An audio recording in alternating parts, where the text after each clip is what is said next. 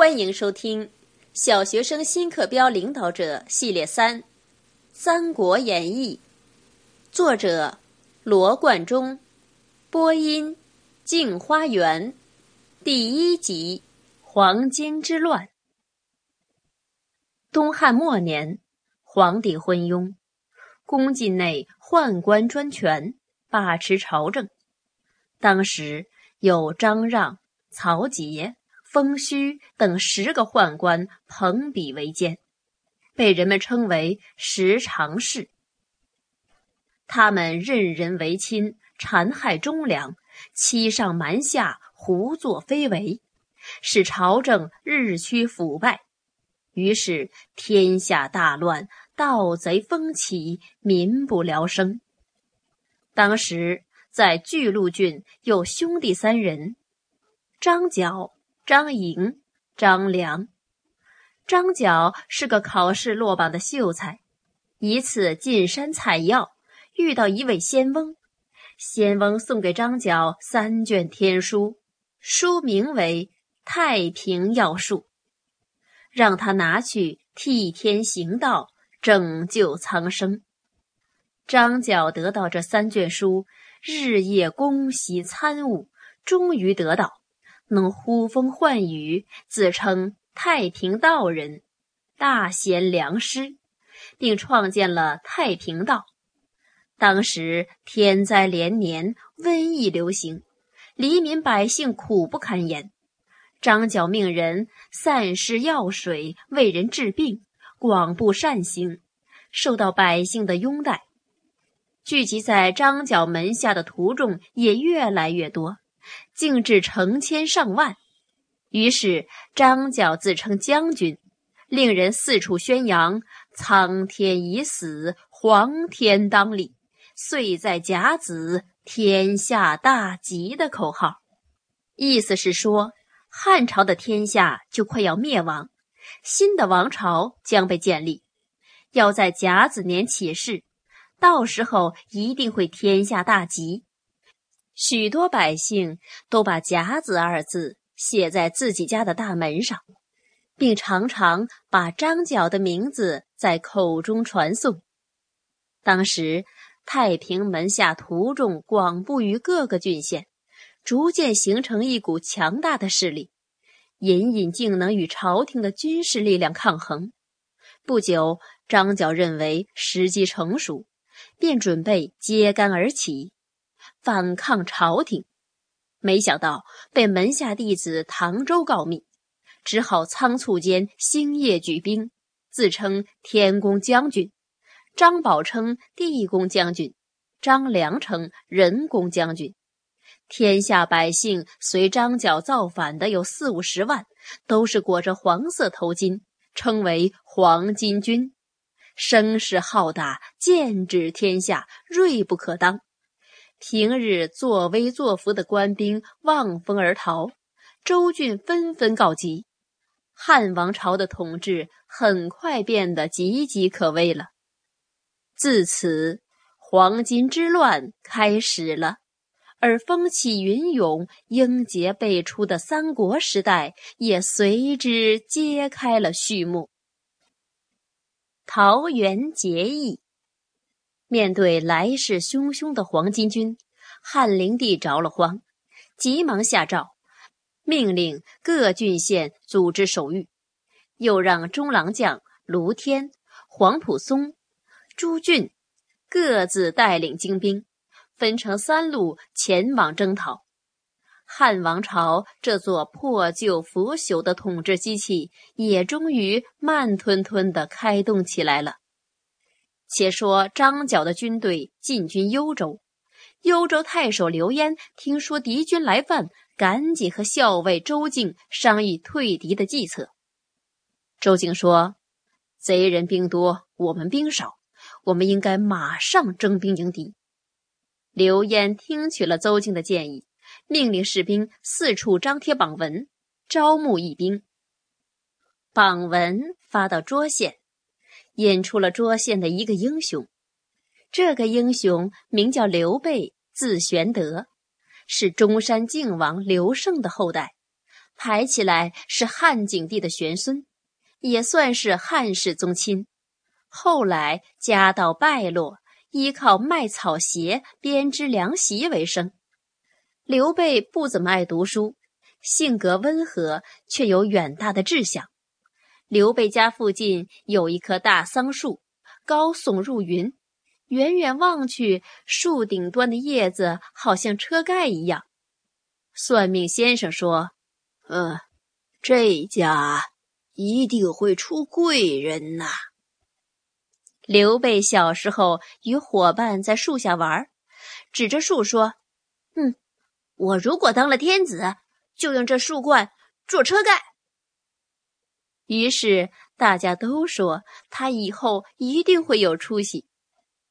刘备看了榜文，正叹息不已，突然身后有一人大喝，男子汉不为国家出力，叹什么气呀？刘备回头一看，觉得这个人非比寻常，就问他名字。那人说，我姓张，名飞，字翼德，世代居住在涿郡，有庄有田，杀猪卖酒，更喜欢结交天下豪杰。刚才看你在叹息，忍不住问了一句。刘备说了自己的身世，然后又说，现在黄巾乱国，我有志向杀敌安民，却恨自己一无所有，没有能力为国效力，所以叹息呀。张飞说，我很有钱，我们一起招募乡勇，去破敌立功，怎么样？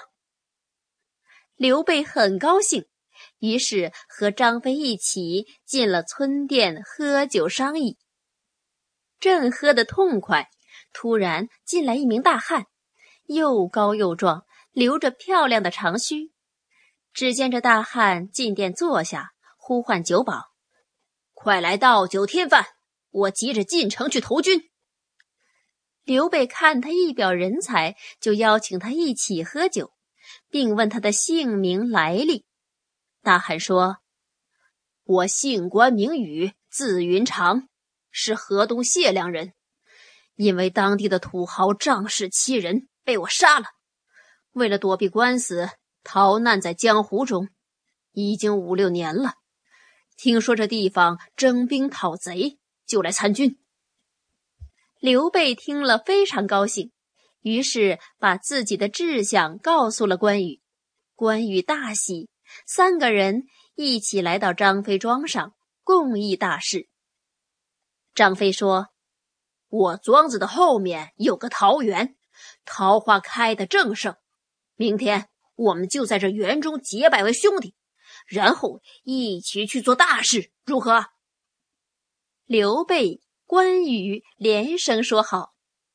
第2天风和日丽，在桃花盛开的芳园中，刘、关、张3人准备好祭祀用的物品，点燃了香火，拜祀天地，并一同发誓说，我们三人愿意结为兄弟，一起救助危难，报效国家，使百姓生活安定，不求同年同月同日生，只愿同年同月同日死。我们彼此诚心，天地可见，绝不背誓言。于是3人按年龄排序，刘备做了兄长，关羽排第2，张飞为3弟。拜完天地之后，又安排宴席，招纳乡中勇士300多人，在桃园中痛饮美酒，一醉方休。次日，3人购买战马，找来著名的铁匠打造兵器。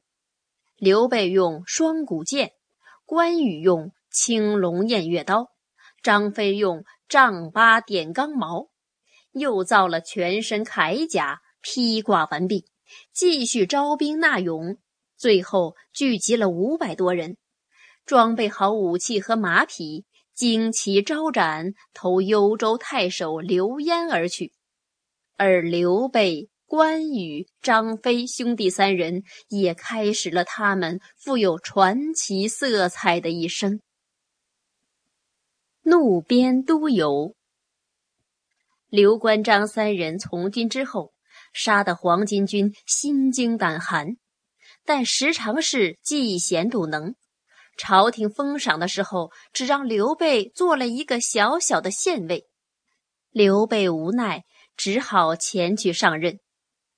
刘备爱民如子，把小小的县城治理得井井有条，但平静的生活很快就因为督邮的到来而结束了。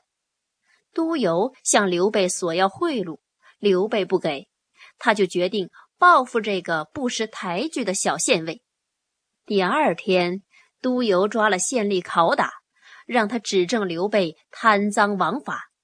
县吏佩服刘备清廉，不肯说假话，直被打得满地打滚。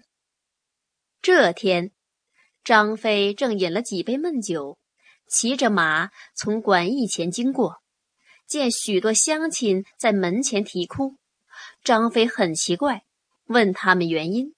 乡亲回答说，督邮迫使县吏要加害刘公，我们都来求情，却被把门的打了出来，没有办法，只好在此哭泣了。张飞气得咬牙切齿，下马向馆驿内走去。守门人哪里拦得住，看到督邮正坐在厅上，把县吏捆倒在地。张飞大喝，害民贼，认得我吗？没等督邮说话，张飞就揪住他的头发，扯出馆驿，直拖到县衙前马桩上捆住，折断柳条，用力往督邮身上鞭打，打到柳条都断了数十条。刘备听说这件事儿，急忙赶来，见打得凶了，连忙问事情的原因。张飞说，哼，像这样的害民贼，不打死还等什么？督邮求饶说，哎呦，玄德公救我性命啊！刘备到底心肠太软，急忙让张飞住手。关羽在旁边说，兄长为朝廷立了许多功劳，却仅仅被封为县尉，今天又被督邮侮辱。我想杂草中哪里是凤凰栖息的地方，不如杀了督邮，回到家乡去，不当这个小官了。刘备于是取了官印，挂在督邮脖子上，责骂他说，你如此害民，本来该杀，今天我先饶了你的性命，我把官印挂在这儿了，这就走了。然后一挥袖子，和关羽、张飞一起离开了这个县城。何进之死。将士们在外奋勇杀敌，朝廷内却被时常侍搅得乌烟瘴气。这般小人掌握大权，时常互相商议说，如果有人反对我们几个人，那就杀了他。他们向破黄巾的将士索要金帛，不答应的就免去所封赏的官职。黄埔松、朱俊不肯给，就被罢了官，而皇帝又不断给这些小人加官进爵，朝政越加败坏，黎民百姓都愤怒不已。于是在长沙有盗贼驱星作乱，在渔阳有张举、张纯造反，向朝廷告急的奏章像雪片一样多，而时常是把这些奏章都藏匿起来，不让皇帝知道。一天，皇帝正在后花园与时常侍饮酒作乐，进议大夫刘陶走过来，跪在皇帝面前大哭。皇帝问他原因，刘陶说，天下危在旦夕了，陛下还在和宦官喝酒吗？皇帝说，天下太平，哪有什么危机啊？刘陶说，四方盗贼群起，在郡州烧杀抢掠，这都是因为时常侍卖官害民欺瞒陛下，朝廷的正人君子都伤心地离开了，大祸不远了。这时，十常侍一起摘掉帽子，趴在皇帝面前说：既然大臣不能容纳我们愿意回家种田，把家产都捐出来做军费。说完，互相抱头痛哭。皇帝被十常侍的花言巧语感动了，对刘陶发怒说：你家也有在近旁服侍的人吧？为什么我就不能有呢？呼唤武士，把刘陶推出去斩首。刘陶大呼：我死了不算什么，可怜汉朝的天下经历了400多年，到今天就要完了。武士把刘陶推出门，刚要行刑，一个大臣出来大声喝止。大家一看，原来是司徒陈丹。陈丹走进宫中，劝皇帝说：天下的人恨不得吃了十常侍的肉，他们没有任何功劳，却都地位尊贵。陛下如果再不反省，国家就要灭亡了。皇帝说：十常侍里总该有1-2个忠臣吧。陈丹就用头撞台阶来劝谏。皇帝大怒，命人把陈丹拖出去，和刘陶一起关进大牢。这天晚上，十常侍在牢中杀了他们。后来汉灵帝病重，召大将军何进进宫。何进原来是个屠夫，因为他的妹妹进宫做了皇后，生皇子刘辩，才得到重用。